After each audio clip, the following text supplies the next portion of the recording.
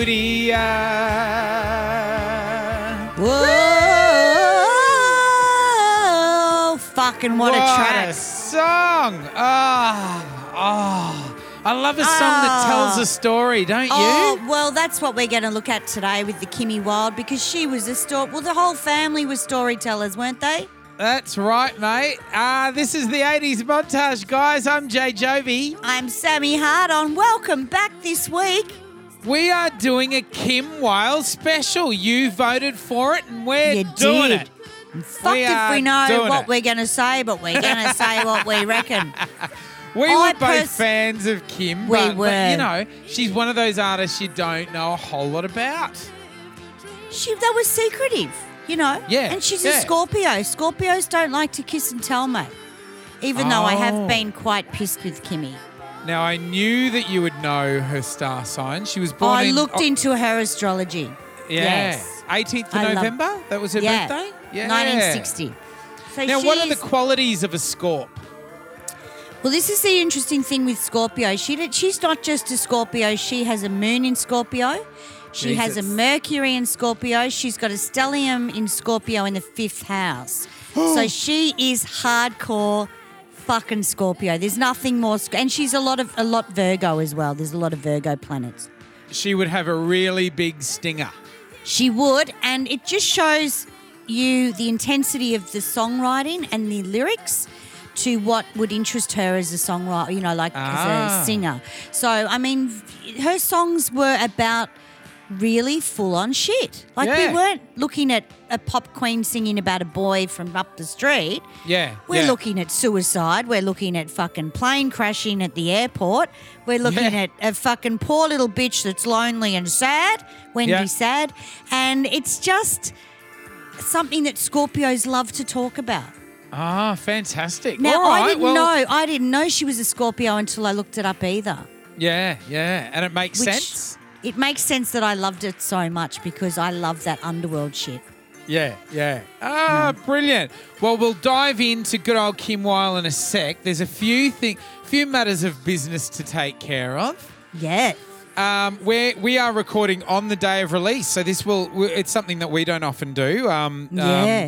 Yeah, so we're recording during the day, which is something we don't often do, and the episode will come out tonight. We're all organised and ready. That was part of the plan. Now, it was somebody's birthday, wasn't it, yesterday? Oh, someone's birthday. She's a muso, so she's 21 again. But she's 20, right? It's a very big 21, this one. It's very exciting. Big 21. Very exciting. Absolutely.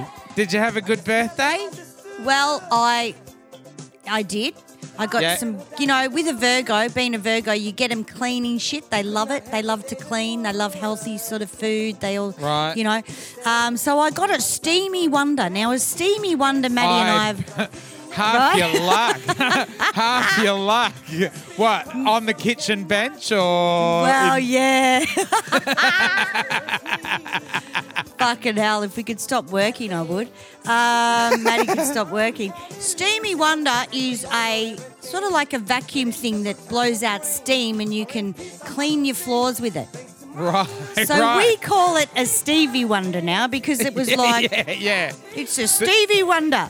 Does it sort of look around the room aimlessly as it's singing? It's not as blind as you think it is. That's right. It's not as blind. It can see a lot of shit without any eyes. And one of them is how to clean your floors. So I've been Steamy Wonder. So I did Stevie Wonder last night. It sounds like somebody who's deaf trying to say Stevie Wonder. Steamy Wonder. Yeah, exactly. Well, I think that's why they called it that. I hope so. Stevie Wonder. Yeah. So my parents gave me a Stevie Wonder. Right. And Maddie has called it that since I got it. So all I did was clean. I had 2 pieces of fucking cake. I watched Halifax because I'm into that at the moment with Rebecca Gibney. I'm loving that. And what else did I do? I had sushi. I had Japanese for dinner. Oh, your favourite. Yeah. Fantastic. Well, that sounds good. Well, in a couple of, you and Maddie have both had sort of big landmark birthdays. So in a couple of weeks when we can start all hanging out again, we are going to have the party of all parties. Will we have it at your place? You're quite welcome to have one here. Yeah, well, I think we might have to have it at yours unless our fence is going to be done by then. Who bloody knows? All right. But it's all happening in ISO, I tell you what. Yeah. At least if we have it at yours, we can have like dirt bike races up on the nature, up on the park sort of next to your fence. That'll be fun. That'll be pretty Aussie. Yeah, it is. And you know what? I've been getting back into the garden and I realise how much garden we've got. I'm like, Jesus Christ. Yeah. Such a big area. Oh, but good on you. There's nothing better for you. Now, speaking of gardeners, Kim Wilde's an avid gardener. She's a professional gardener now. She is, isn't she? She loves it. Mm. You know what? Let's dive in. There's one point. I thought it was. I bring this up because I thought it was, in a way, a little bit special and unique that we are recording on the day of release. We don't often do it, so it's a little bit of a day in history kind of thing. You know what I mean? Yeah. Do you know today? Do you know today? 20 years ago. Today, 20 years ago, September the 17th, Paula Yates passed away. Oh, you're kidding. The only reason I mention it is because it's interesting that we just did the INXS album review. Special. And this was sort of, when Paula Yates passed away, it was like the closing sort of chapter of that big drama. You know what I mean? That's right. Yeah, absolutely. It was very sad because Paula made, and I went on this sort of forum and had a look at the comments, which were like current, because it was a news article, and every single one was sort of saying, that bitch, she killed Michael Hutchinson.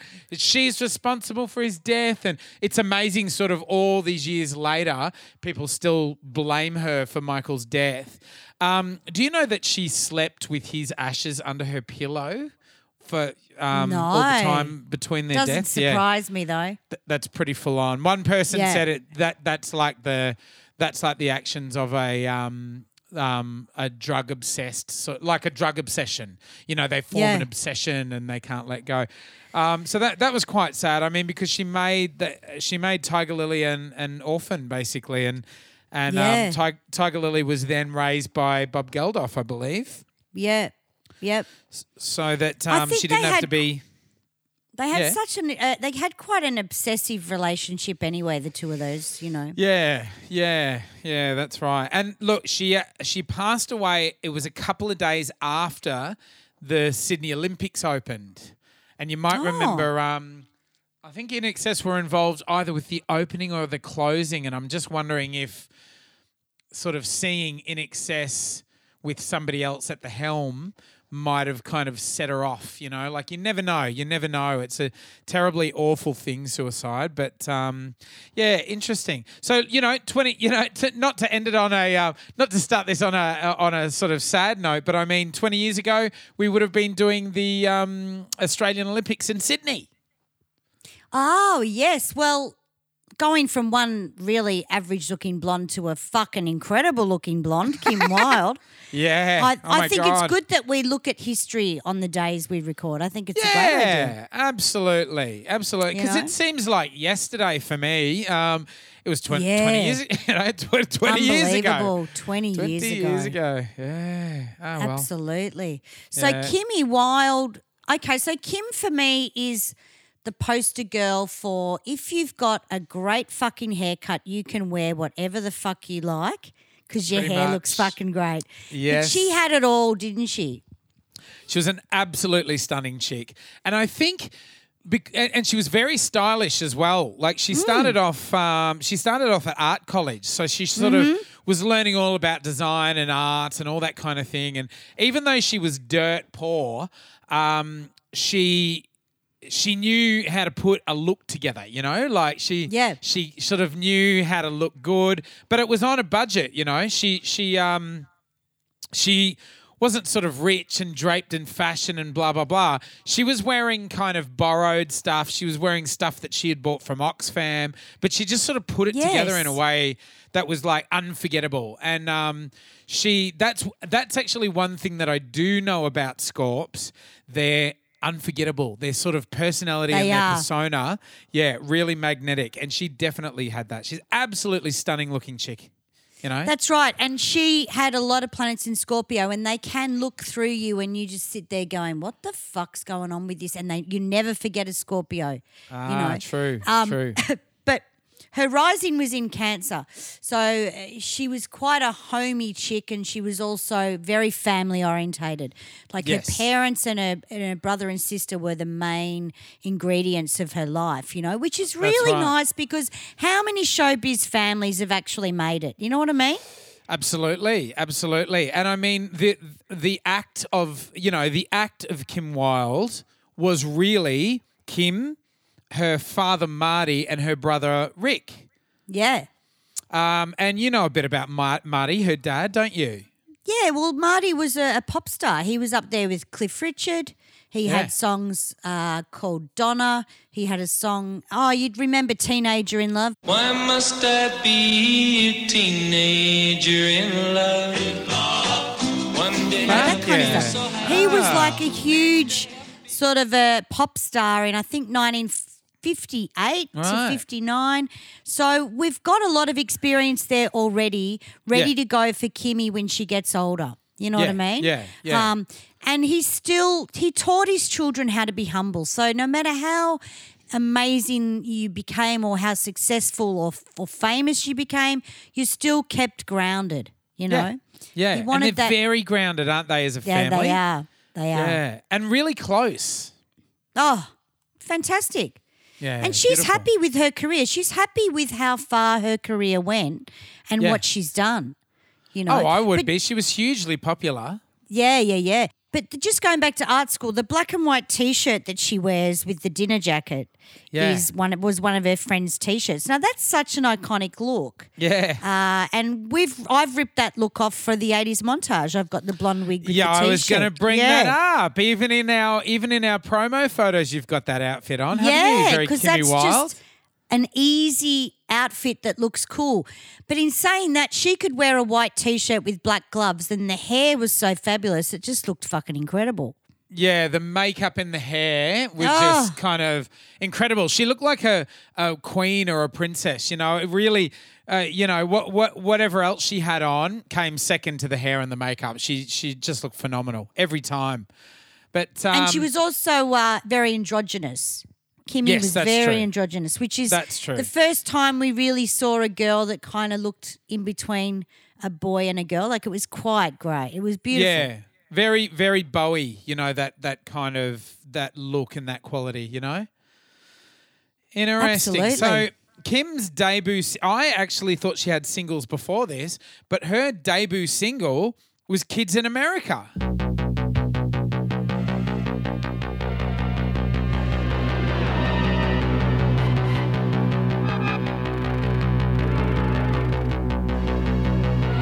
Looking out a dirty old window, down below the cars in the city go rushing by. I sit here alone and I wonder why.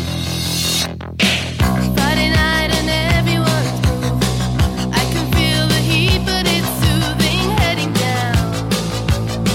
I search for the beat in this dirty town. Downtown, the young ones are going.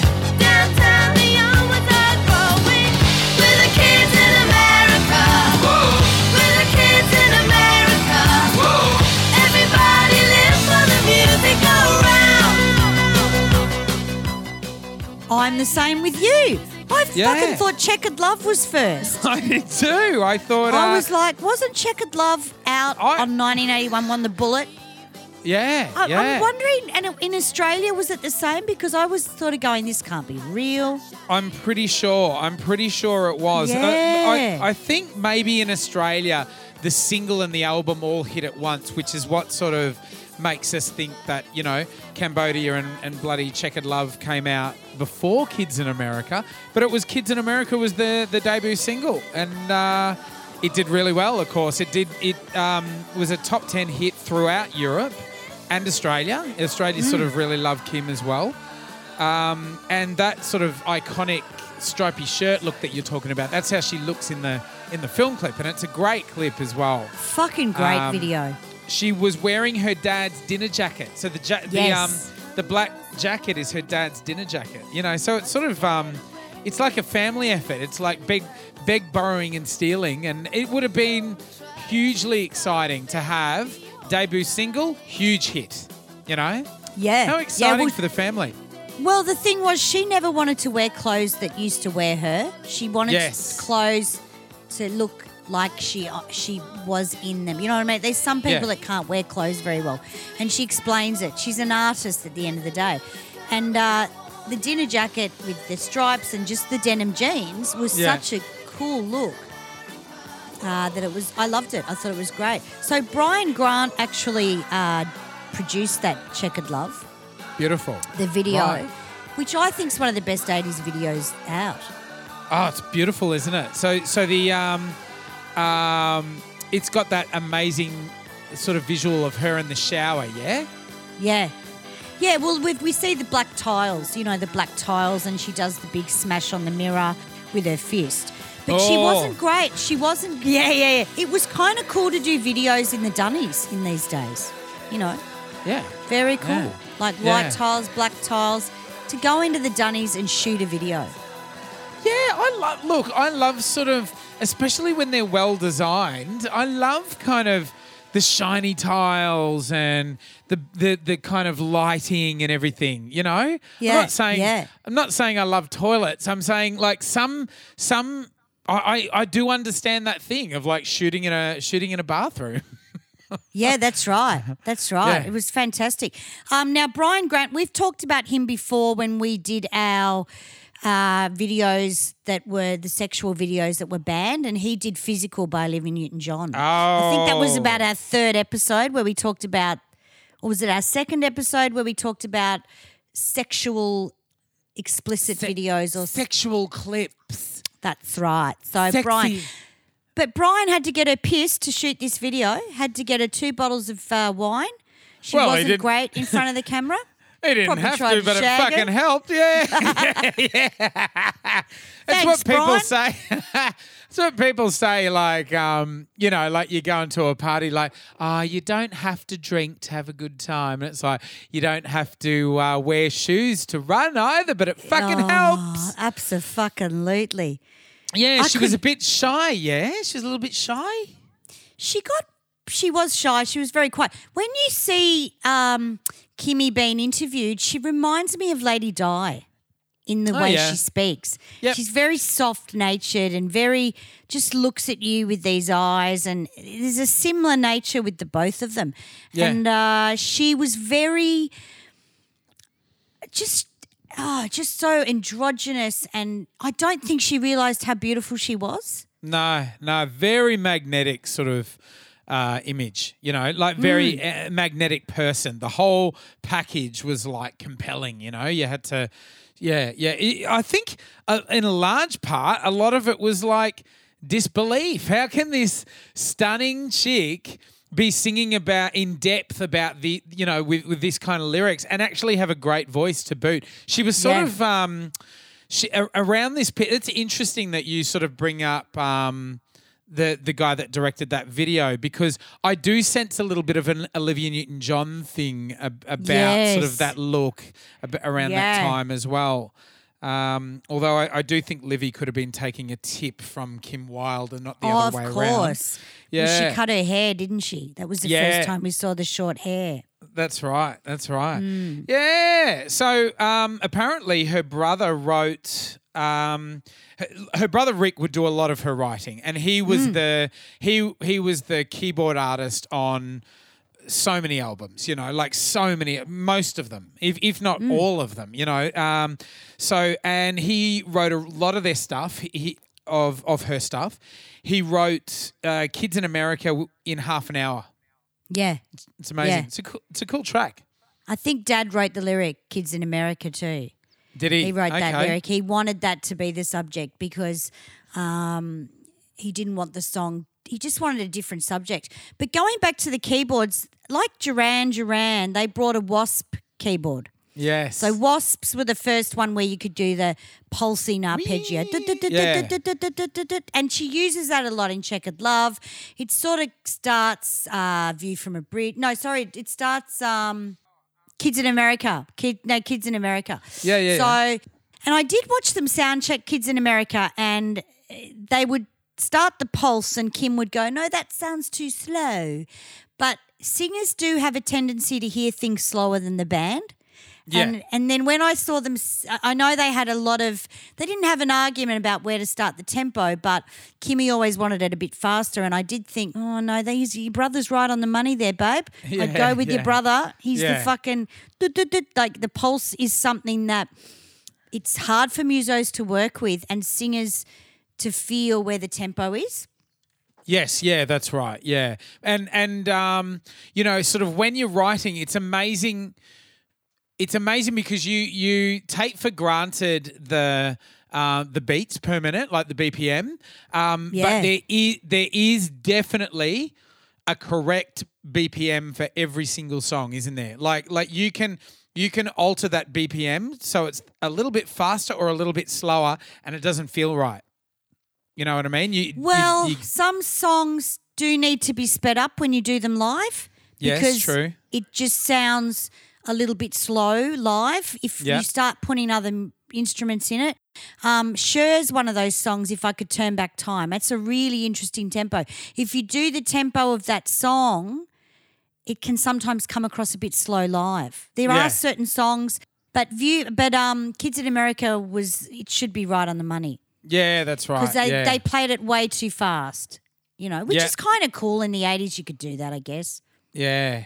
Now, Kids in America almost went to number one in the UK. It was pipped from the number one position by Green Door by Shakin' Stevens. Wow. I fucking hate that song. I hate Behind the Green Door. I'm not a Shakin' Stevens fan. No. There's your rockabilly style coming back again. Yeah. Shut the fuck up. Yeah, we don't want to hear about a green fucking door. Yeah, I don't care what's behind the green door. Not really. You can jam it up your ass. Yeah. Yeah. So the first album that Kids in America, Checkered Love, and Water on Glass. Yes. Yep. Was called Kim Wilde. That was her first album. And she did really well with that. That was 81. Now, she would follow it up in... Yep. The album was interesting because there was a bit of ska on it. There was a bit of... Kids in America was really the only synthy kind of track where it was quite full on. Yeah. With the arpeggio in Checkered Love, of course. But it was a very different style. Each song was quite different. You had rockabilly, you had a bit of ska, you had a little bit of jazz. So I found that album. I listened to it on my walk the other day because I never brought that album. I was more a Kimmy second album fan. Right. But I did love the singles. Yeah. And awesome. I think it's great that albums were coming out, or she put out an album with different styles, because the record companies were so keen on making everything, put it in the same basket. Yeah. But I found it interesting that album was so different, each song. Yeah. It's and I love that about albums that originate from sort of in a London, is that they tend to cover a lot of genres, not just one. And especially things like ska, which are really, really interesting, especially when they come from a white artist, Yeah, that's right. Very Love interesting. All right. So she would, the following year, in 82, Kim would release the album Select. Oh, one of my favourites. Yeah. So Select would have the singles Cambodia and View from a Bridge.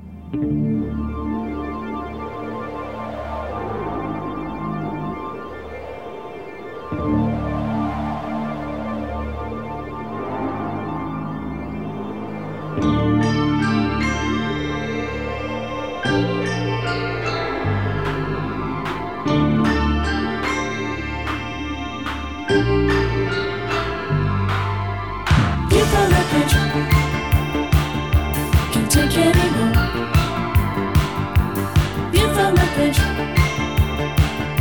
Can't take anymore. I guess it all began about a year ago, like a cheap love magazine. Which both did really well. They both were top 10 hits in France, Germany, and Australia again. You know, we loved her as well with those tracks. Cambodia, what an awesome track that we opened the show with, huh? Yeah, incredible, babe. Just, the first line, he was Thailand-based, Yeah.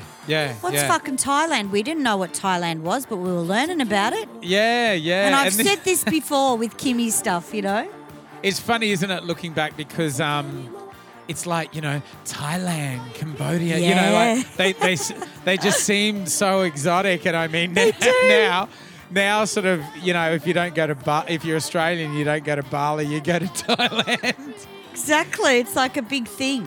Yeah. So who knows? She probably did a lot for the tourism industry in the South Asian region. Well, going back to Kids in America, she had never been to America when she released that. Yeah. And people had a go at her because she was pommy and she was talking about Kids in America, and they were like, well, what the fuck do you know about Kids in America? You're a pom, Yeah. And we kind of weren't sure what she was when she released that, because it could have been English or American.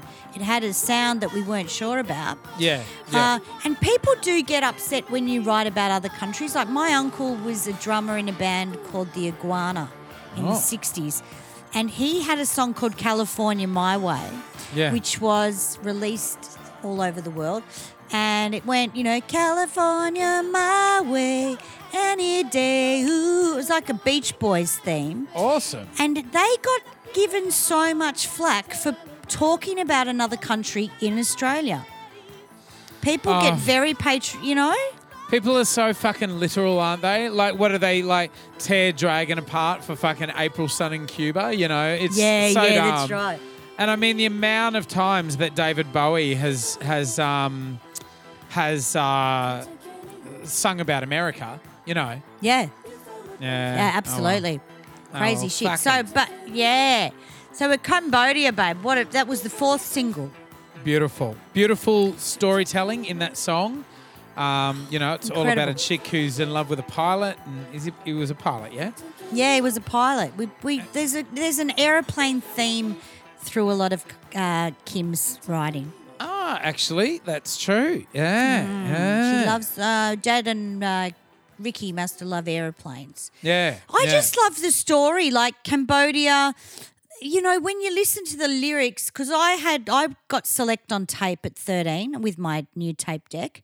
Yeah. And I could not fucking believe, because a lot of the times we were introduced to these artists with the compilation album. Yep. So View from a Bridge was on a compilation album.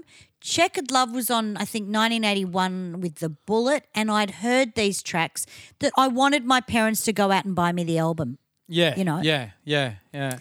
It was like, I want Kim Wilde's album. Now, I didn't expect with Select to get what I got on that album, which was just a synth fucking wet dream. Wet dream. Yeah. He does well, doesn't he, Ricky, with the synth? Like, really, really talented, And as I say, the act of Kim Wilde was definitely a partnership, a family partnership, Incredible. Yeah, absolutely. So that album Select, we should really... can I just say hi to everyone that's given us some fantastic feedback with the album review? We've had some amazing feedback with The Swing in Excess. Yes. People go, we want more album reviews. People are asking for more. So Great. If you want more, give us a fucking message. Yeah, and be specific. Don't just like go Bananarama.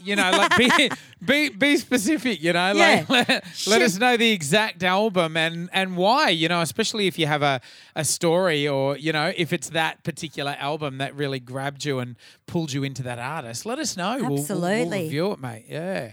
I mean, I wouldn't mind doing Select by Kim Wilde. So if there's any Kimmy fans that give us a fucking ring, mate. Give us a ring. We'll do it. Yeah. Now, they were very productive. The following year in 83 would be her third album. She released the album Catch Can. Yeah. It had the single Dancing in the Dark on it. It didn't do a lot. It didn't do a lot, this album. You know, it wasn't a huge sort of groundbreaker, this one. And it would be ultimately the reason that she would leave her record company, RAK. And she signed the following year with MCA, which would prove to be fruitful, that little move there. I don't know a lot about Catch as Catch Can. I don't know a lot about this album, to be honest. The Love Blonde came off this album. The Love one? Blonde was Love Blonde. Oh, and that yeah, was that's a bit right. like it's a Love Blonde, like a rockabilly kind of jazzy thing. Yeah. So it sort of took us away from the synth view from a bridge, we're going to kill ourselves and jump off the bridge, to just trying to be a vehicle for Kimmy being so gorgeous. It just didn't work. We wanted to hear stories, I think. Yes. Yeah, absolutely. Yeah, cool. So, I didn't actually buy this album, I will admit. yeah, right. Okay, You know, all right. I'm first and second album, definitely. Yeah. There was a bit of controversy, I know, with Kim, that she didn't particularly like touring. That sort of came around this time. She did a few little tours through Europe and stuff. And she used to do a lot of TV appearances and stuff. But I have heard that she didn't like touring in particular. I just think she was a little bit shy. But I do, speaking of TV appearances, I do want to play the iconic Molly Meldrum, Kim Wilde TV interview that was huge in the 80s, where she didn't understand the question at all. Oh, so yeah, if we that's can right. just quickly play that now for the Aussie viewers. This is Kim Wilde and Molly Meldrum, and I think it's 1982, so have a listen. When you look back on sort of the 3 hits that you've had, do you and your brother sort of purposely go out to find, in other words, do you not backtracks that he may write or what? Is it a calculated thing? I mean, it's a strange question, you know? I mean, is it like, let me start again. I didn't understand the question at all. I know, I got a bit mixed up myself. It went on for so long, it's like an epic. Was he pissed? Yeah, of course he was. He must- And she was too, though. Yeah, right. I mean, I've actually met Kimmy and Rick, and Kim Wilde, if you are listening, dude, you probably don't remember because we were both pretty pissed, but she came out in the Here and Now gig. I think it was 2009 Here and Now. Like, it was the first time she actually toured in Australia. They didn't, yeah, you're right, they didn't tour that much. She was a Is bit that afraid. right? Wow. So Here and Now, and I met her at a bar, and I said to her, I got to speak to her because they're a lovely family. They're so approachable, you know, as we see on the train in the tube, them pissed off their heads that day. Yeah. And somehow I went and said, I said, oh my God, my favourite song of yours is Chaos at the Airport Tonight. And she went, Chaos at the fucking airport?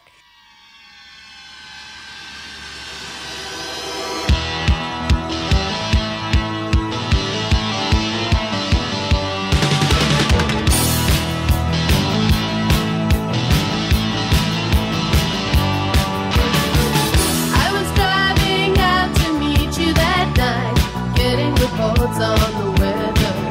You were coming home and caught the last flight, but we would soon be together. You've been gone such a long time. When my radio gave the warning, chaos at the airport tonight. Something ain't right. No one can land in the weather. Just like crashing out of control. And that ain't all. I think you've lost it forever.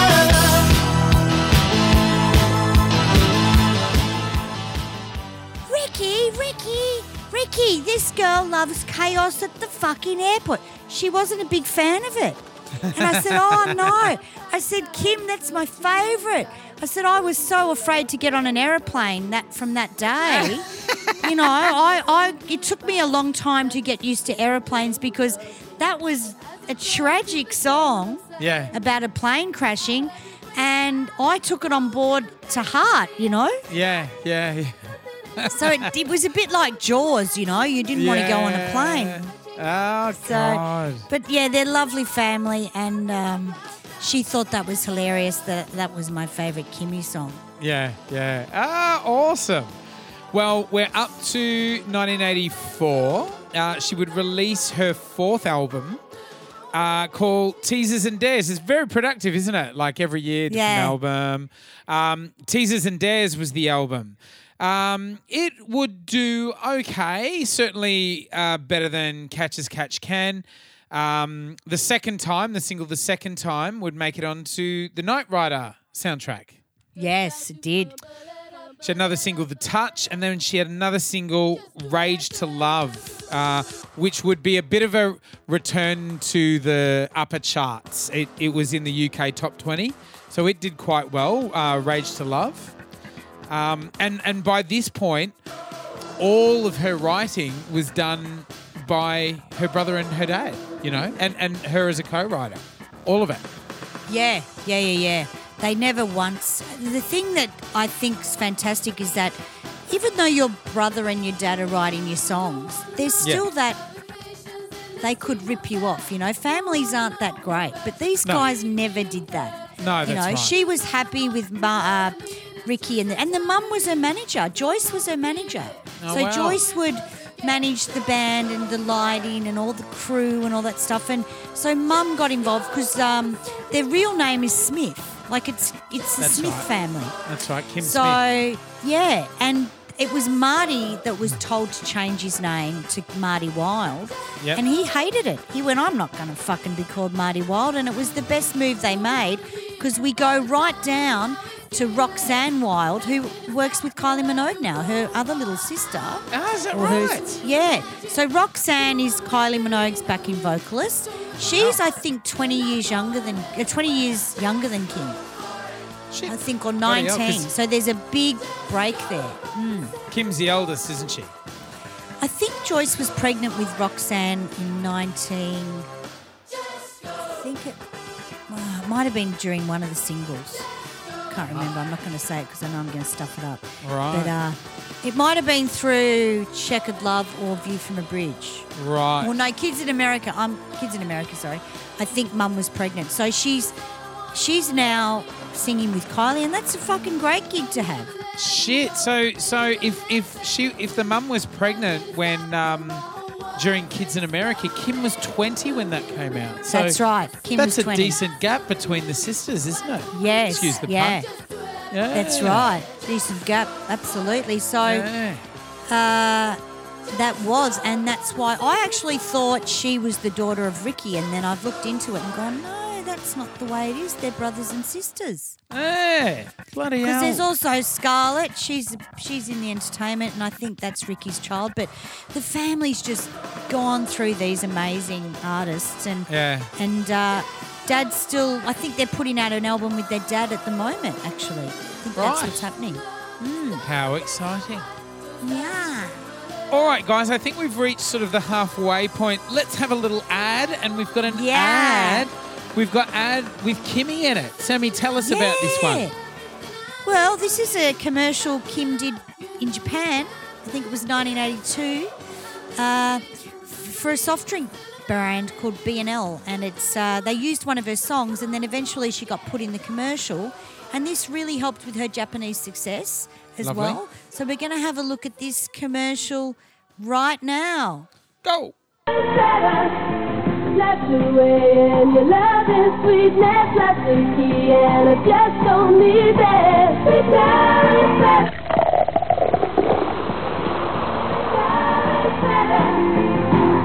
すべてを発散した後、レモンの苦さがハートにしみる。B&L。 All right, so that was Bitter is Better. That was smart of them to have a song about with bitter in the title, and then B&L Bitters picked up, and it was already a huge Japanese track that was very smart. Unintentional. That's right. Unintentional, and Japanese would have loved Kimmy because she had such a beautiful look. Well, blonde for a start. She would have been, would have been very exotic for them. So I think that was on the Japanese release on Select. It definitely was on the Australian release. I never had heard it really before. Have you ever gone blonde? Yes, I have. Have you? Did you enjoy I went that? blonde for about... Look, it's not an easy thing to do because you're sort of not seen as intelligent. I know that sounds horrible. Yeah. And then when you open your mouth and you start saying shit and you're really not intelligent, it works against you. So I got out of the blonde phase very quickly. Right. Because, you can't be it's really hard to be a little bit angry when you're blonde because they don't really take it seriously. Yeah, they're like, when you're a redhead, it's a they're like, yeah, bloody off she goes. Fanta Fucking Pants is smoking. having another turn. I love it. I went blonde for a little while, and I went blonde. Oh, I've been like, platinum blonde like Billy Idol a couple of times. That's sort of something Aussie bogans do, is sort of bleach their hair every now and then. But I did have blonde hair when it was really long. So I had really long hair when I was living on the Gold Coast and surfing. And of course, everybody on the Gold Coast is blonde as well. And I went and got sort of streaks, I guess you'd call it. And I was quite blonde. And I have very curly hair, yeah. That's why I cut it short. So I actually went to I was in Thailand and walking down the street with this sort of long blonde hair, and the Thais were like coming up like, like touching, it's so lovely, like touching my hair, touching my hair and everything, because if you're sort of 6 foot and blonde, it's like, oh my God, it's like you're a rock, like you're a rock star or a movie star or something in a lot of those Asian countries, So you can imagine somebody like Kim Wilde, who quite statuesque and blonde and gorgeous, she would have been like a massive star to them. Oh, perfect opportunity to kick off the Japanese sort of album releases and putting extra songs out and stuff. I mean, Japanese were such big music fans. The Japanese loved it. Yeah, yeah. And you had that classic Japanese crowd where they had to sit there and not sort of react. They had to sort of behave. Polite. Yeah, they're very polite. But they love it. They absolutely love it. But sort of culturally, they're polite. They sit there and they just shut up and let you play. And then in between songs, like psh, they'll all clap like yay, and then like completely silent again for the next song. So it's sort of strange. Yeah. And they will go around and they will pick up all the rubbish and the stadium is completely clean when they leave. Isn't that amazing? Oh, they're a lovely culture. I love the Japanese. They just do as they're told, and they're just so pretty. So pretty. We didn't, I mean, Kimmy, she was quite cultured in the way that she kind of looked like a blonde goth. Like there was something about her that was a bit weird. Yeah, it's that punk thing. It was that punk kind of thing. I mean, you could put her and Billy Idol together in some shots and think, fuck, they're related. Totally. You'd be like, and one photo I actually thought it was Billy Idol and it was Kimmy, and that's what I loved about her, is that we didn't know where her head was at. We didn't know. She was quite chilled out and relaxed and stuff like that. She got a little bit louder when she got older. Yeah. Like in interviews, she was a little bit out there. But when she was being interviewed at 2021, nothing made her laugh. She just looked at them like, you're a fucking idiot. Like, it was just fantastic. And I watched her being interviewed by this woman. I don't think women were very good when they interviewed Kimmy, because all they wanted to do was put her down because she was so beautiful. Really? Like, I saw this chick go, Kimmy, you've got odd socks on. Why don't you? And you just, you've come out of your leathers. And Kim went, I've never really worn leather. I don't know where this is coming from. Good. A leather jacket, but I don't know what. So this woman was just so hardcore trying to put her down. And I was like, the shit that women had to go through with other women around this time would have been a fucking nightmare as well. You could only imagine. I actually hate it in interviews when the interviewer cannot get over the image of the artist. Like, they'll talk, oh my God, you've got red pants on. Oh my God. It's like, shut the fuck up. Like, that is the least interesting thing about those people. What That's about right. what's, you've got 10 minutes with them. Ask what's going on in their head, Like, fuck. As if you would, like, you can, of course, you can, like, enjoy how they look and everything, but you can do that afterwards. Ask them if you've got fucking a moment with them, what's going on in their head, As if you wouldn't.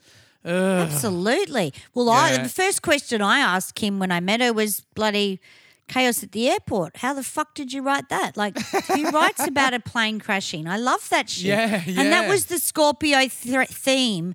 I mean, I don't know whether she's into astrology, but the Scorpio theme is to talk about, looking down from a bridge and being so heartbroken that you want to jump off it. I'm surprised a song like that wasn't looked into psychologically and banned. You know what I mean? Like nowadays Absolutely. we're fucking banning everything. Yeah. But as a kid, that didn't make me want to jump off a bridge. It was just such a good story, though. Yeah, absolutely. You enjoyed the storytelling. Yeah. Yes. All right, let's keep going. Well, Kimmy toured with Michael Jackson. We just need to bring that up on the bad in tour. a moment, but let's get there in a sec because we're at 1986. She would release her 5th album. And I've got the vinyl of this one. You gave it to me, baby. Did Another I? step. Yeah, another step. Yeah. You were probably in the spare room looking for this one, thinking like, fuck, have I given it to JB, have I? No, I think I brought it from Dixon's in St Kilda. Right, which there is we a go. record shop near the police station. There was an old record Dixon's. shop there. Yeah, In Balaclava, sort of? No, it might not be Dixon's. There was a police station in Balaclava and there was a record shop. Don't know if it's there anymore, though. Right. And I remember going through that. But is this the album, because I haven't really looked at it, is this the album that has like ballads on one side and then dance music on the other? Is that the one? Yeah, I just played it before and yeah, pretty much. Yeah, because that was what they sort of aimed to do in that album, I think. Yeah, right. Yeah. She did this really cool duet as well. Oh God, I can't remember, with a guy called Junior, and it was very sort of Michael Jackson-y. I can't remember the thing. I'll go and have a look in a sec. But the first single from this album was Schoolgirl Did Nothing. Yeah. The first single was Schoolgirl and it did nothing, is what I'm trying to say. It didn't do much. Schoolgirl, it didn't do a lot. But the follow-up single was Keep Me Hanging On.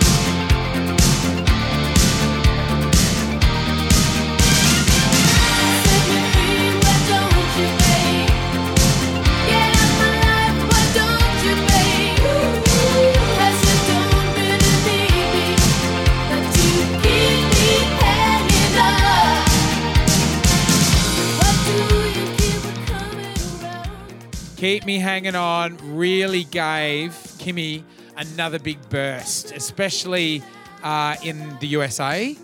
It was huge. This song was huge, and it would really bring Kim, back into the limelight everywhere. And this is the interesting thing about Kim. She didn't have sort of all of her hits at the beginning of her career, and then it sort of, she treaded water for the rest of her life. She had 2 or 3 big kind of comebacks, and this would be one of them. This would be one of them. Absolutely. Yeah, Keep Me Hanging On. I fucking ache for this song. As we've talked about before, it's a cover. Diana Ross? The Supremes. It was the Supremes. With Kim's version, it was a big rock track, It was a big synthy rock track. they weren't familiar with it. Her and her brother weren't familiar with the song, overly familiar with it. So their approach to it was like it was a brand new song. They didn't have sort of a knowledge or a feeling for it, you know. So they approached it like it was a new song, even to the extent that they would change a few of the lyrics and sort of play with a few of the sections and stuff. And there's like really cool, you know, what they've actually bought this cover makes it really, really cool. The tempo's completely different. There'd be like different little lyrics here and there, like the ad-lib. You know that beautiful ad-lib? Whoa, whoa, whoa. Yeah, that. And also, you know, when she Why goes, don't you get out of my life? yeah, you know the bit where she goes, seeing you always breaks my heart again. And she does the little spoken bit. And there ain't nothing I can do about it. And Yeah, oh my beautiful. God. So Yeah. fucking cool. And that the synth hook, like so fucking cool. Oh my God, I live for this song. It went to #1 in the USA. Yeah, great. Yeah. Well, I think Dad wanted to put this out.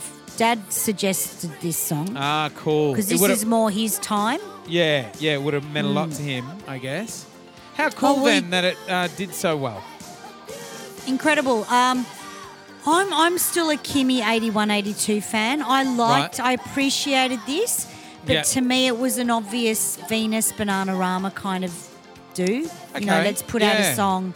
It was a time where people were putting out covers. It wasn't the only cover she did. Yeah. But I remember thinking, Venus has been so huge. I don't know whether it was around the same time. I can't remember. I think Venus came out the year after. Right. Yeah.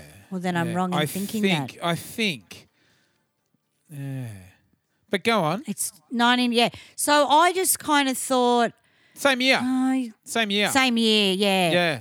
Wonder which came first, because I actually think I remember as a kid thinking this was her Venus, but I might be wrong. Yeah. I don't know what the months are, but we'll look into it. But I loved it, but I was more of a synth Kimmy, you know. But I tell you what, one of the best countdown performances I've seen has been Kim Wilde on You Keep Me Hanging On. That was incredible. Yeah. I love the clip. I love the clip for this as well. All sort of very steamy, and she's got the wind machine and... and it really, really sort of draws the lyrics out of the song about it being a really painful, dysfunctional relationship. You know, I mean, it's great that the Supremes were singing about this content back in the 50s or whenever it came out, the original. But you don't, because the song is quite boppy, set me free, don't you bet. You don't get a sense of the depth of those lyrics, I think. I think this version really sort of draws out how painful it would have been. Like, you really believe Kim when she's like, get out of my life. You know, like so fucking powerful. It's awesome. Ad-libbing, again, Scorpio, mate. They love to fucking make things dramatic. I'm thinking the brother might have had a lot of Scorpio in him as well, and that's why I haven't looked at his chart. But interesting how you can perceive a different song a different way. Yeah. And people did love it because if you were heartbroken, you went, fuck, this is like my ex-boyfriend or whatever. But the production was incredible. Yeah. It was I remember at the time, it was a really big kind of like a really big breakup song with white chicks at the time. It's like, oh my God. You know, if you had a breakup, you'd be blasting this song like, that fucking asshole, and then you'd put and then you'd put this song on like, yeah, get out of my life, you tell him, Kim. Exactly, and it was much bitchier than I Will Survive. It was. I mean, the 80s was much bitchier than any other fucking genre. The 80s stuck it in. and showed you who the fuck you were. Where the 60s Yeah. and 70s did fluff around a bit. Oh, I will survive. Oh, no, Yeah. you won't. Yeah. Just fucking kill the prick. Yeah, You know? yeah, exactly. And Exactly. Kimmy had that. We were there, I totally agree with you in that Yeah. situation. And I mean it was huge, the Supremes original, but this for me is the definitive version, the Kim Wilde version. I fucking love this song. I actually don't think I knew the other version until this came out. Yeah, right. Yeah. I actually had not heard of the Supremes version. Well, I used to love Motown. I used to love sort of Motown music as well. So I was aware of it, but I didn't sort of put them together in my head, because this was so strongly for me, the definitive version of this song. I didn't sort of connect the two. They're quite unlike, Interesting. Yeah, absolutely. Fucking amazing, but and also Kimmy toured with David Bowie. So we talked about David Bowie before. She actually toured with David Bowie and was support act. She would for David. She would not until the 90s. Not until the 90s. She did do some amazing collaborations actually, like big collaborations, and sort of during the 90s she would do a lot of these. Definitely, she had a big comeback in the 90s as well with If I Can't Have You, which was another cover. And that would do really well. But I guess one of her biggest collaborations would be in 1988. Now she would release her sixth album, Close, which is her largest selling album to date. Wow. It's her biggest seller. Very gay friendly. Was it? Yeah, right. Yeah, okay. Huge gay icon. Yeah, absolutely. Yeah. So she would have went from She would have, I guess, capitalized from the success of Keep Me Hanging On, which was sort of brought it back into the global limelight again. And this album would be a massive seller because she would tour. She would open for Michael Jackson with his album on his Bad tour. Mm-hmm.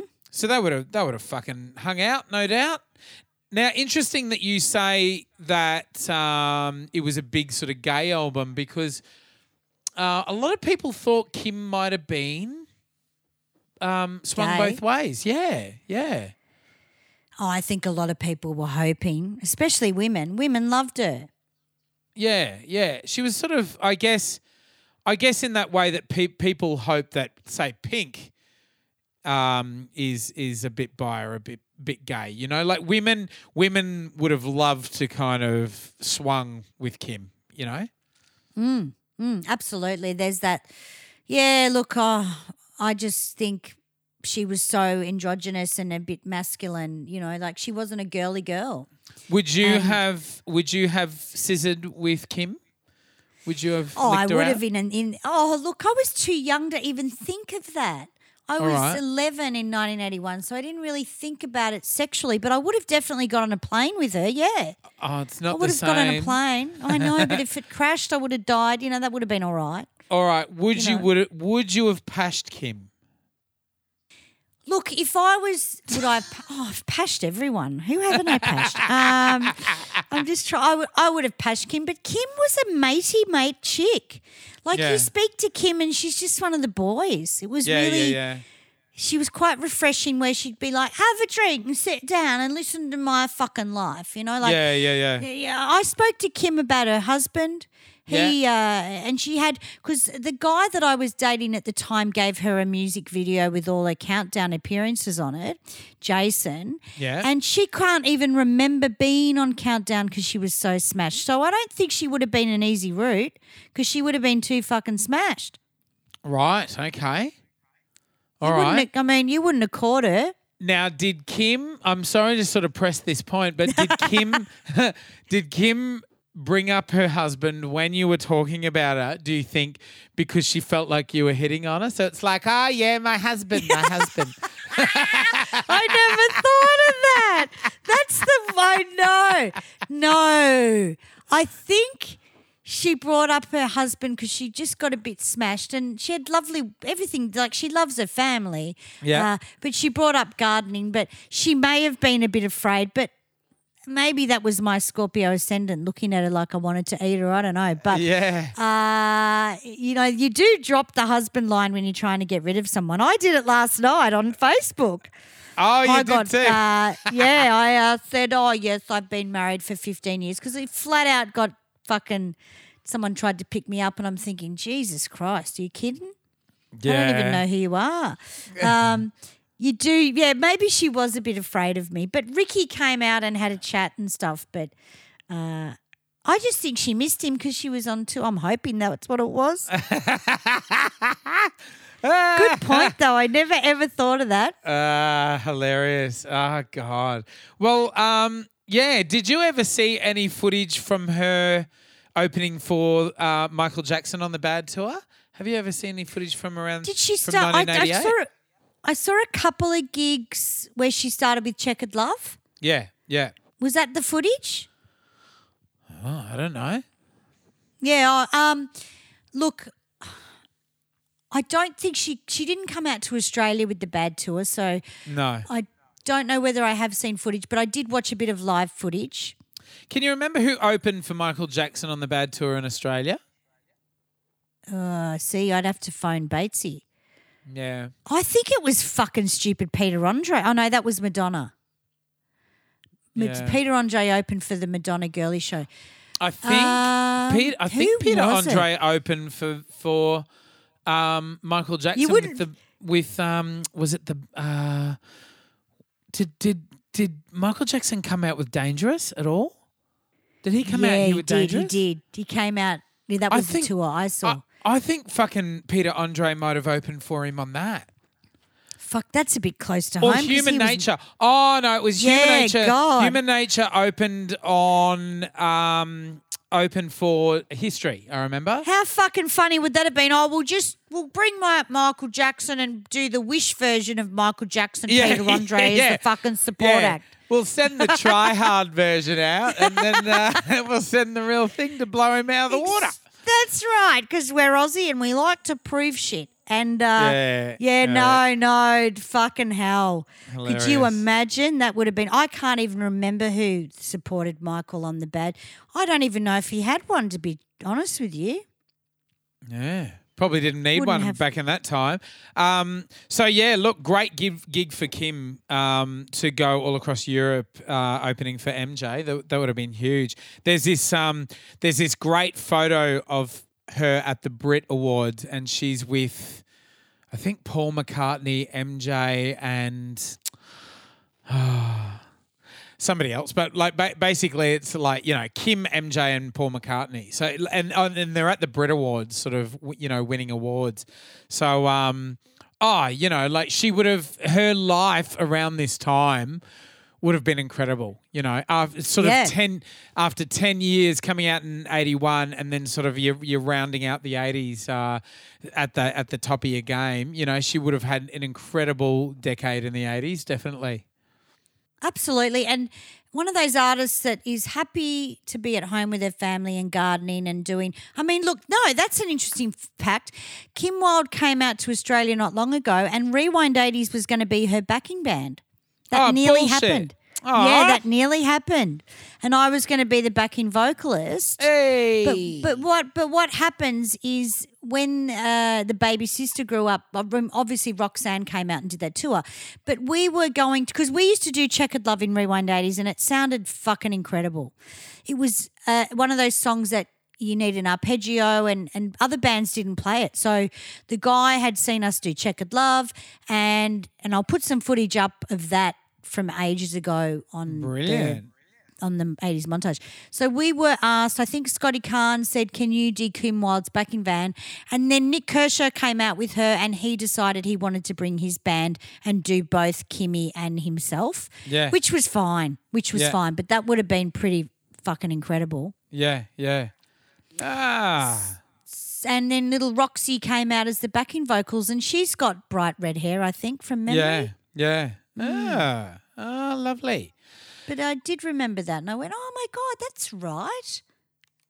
Now, Kim wouldn't have, I don't think she had another, I think that was her last album of the 80s, was Close.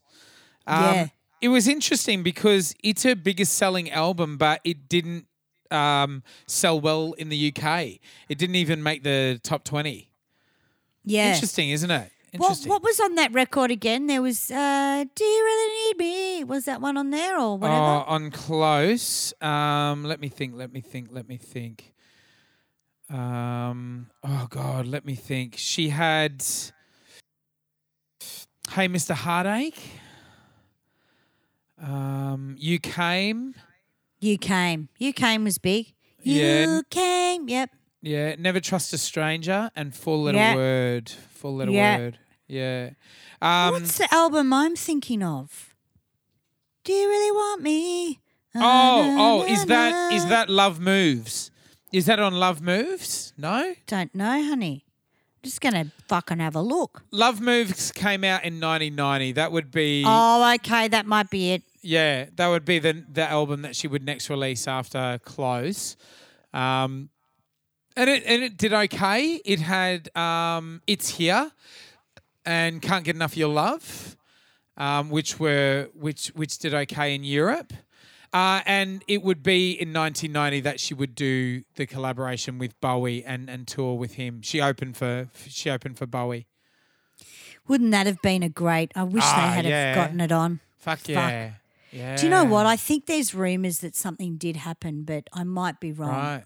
And I don't know who I've heard that from. But Yeah, I that would have been heard exciting. there might have been a little bit of but I don't know. I might be pulling someone's told me, but I love how like Kimmy Wilde's most loved female artist was Joni Mitchell. Like she loved Joni Mitchell. Oh. Which was incredible because you wouldn't expect that.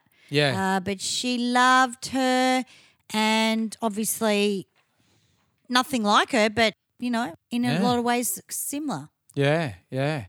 Now, I know we're sort of dipping into 90s territory. She would release a single, like a compilation album, of singles.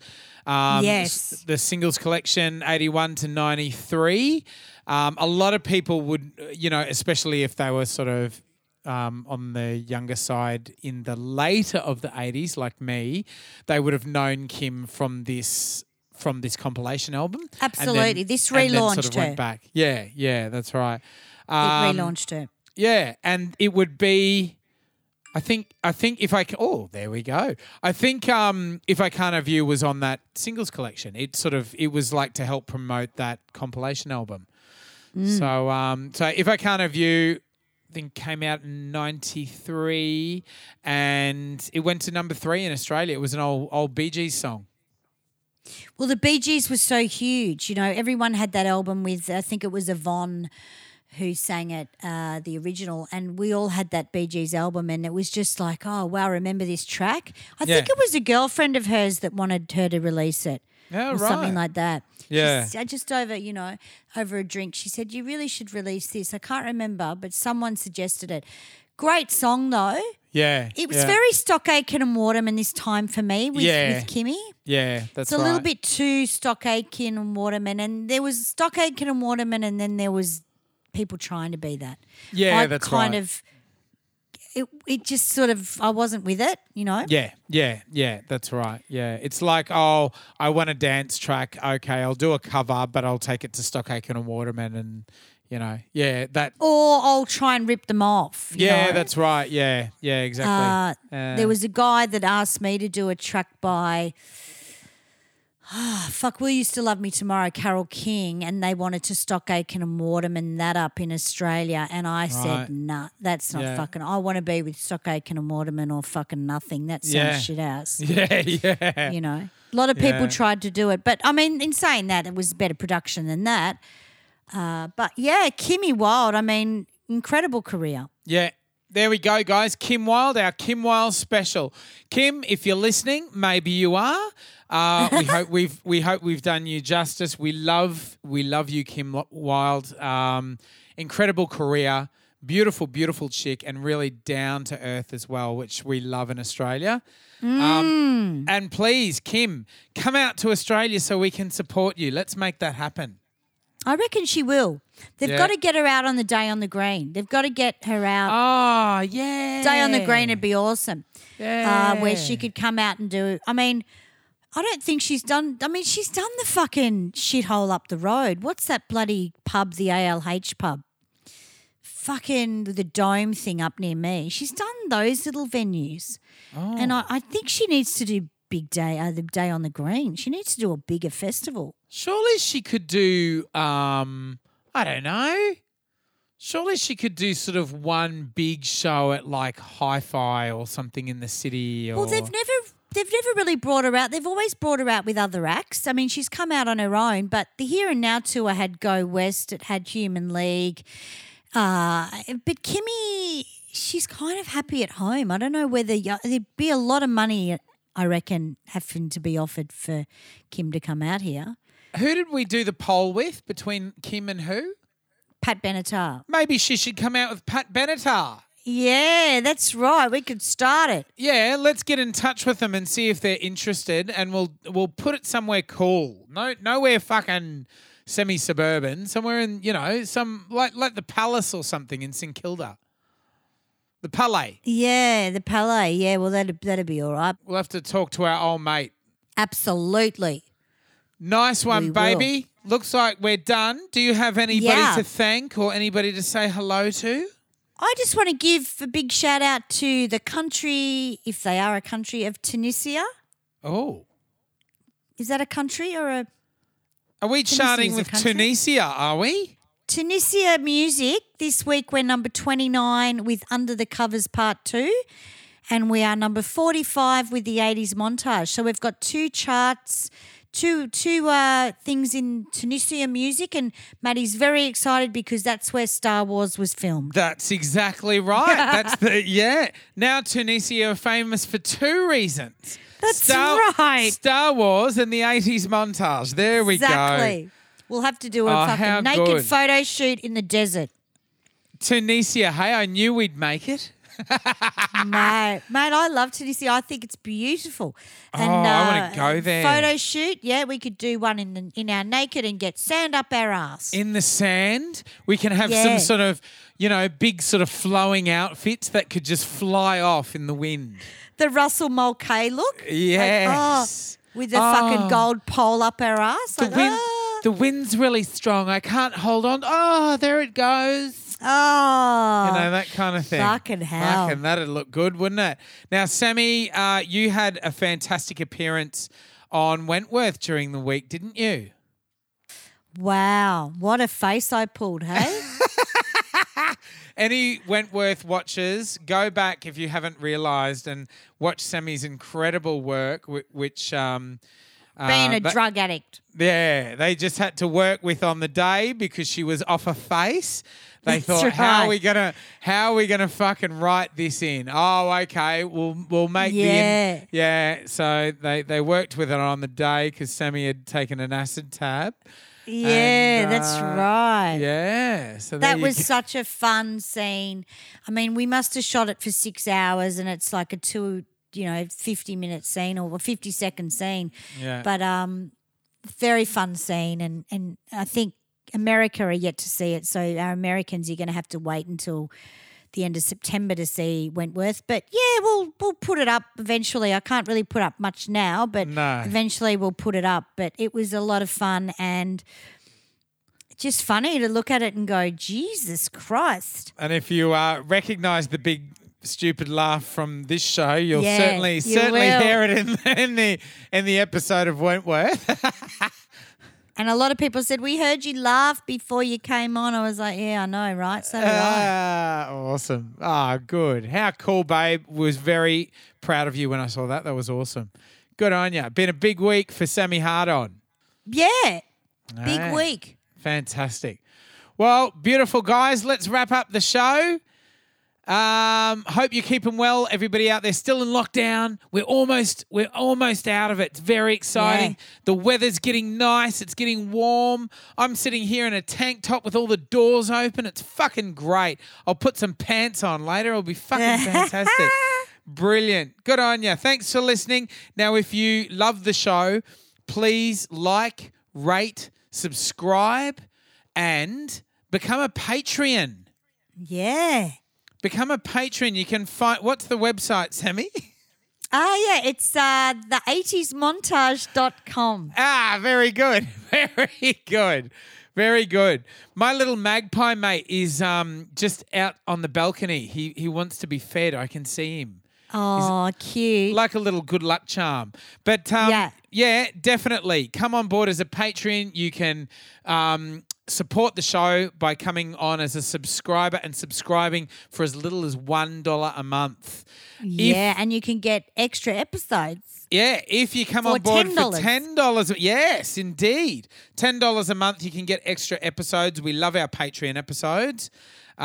We just sort of let our hair down and get the twister out of the cupboard and get the dildos out and the oil and fucking just see what happens. It's great.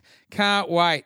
Good on you guys. Now, if it's music mateys or cool shit from the 80s, we're going to talk about it. Unreal. Unreal.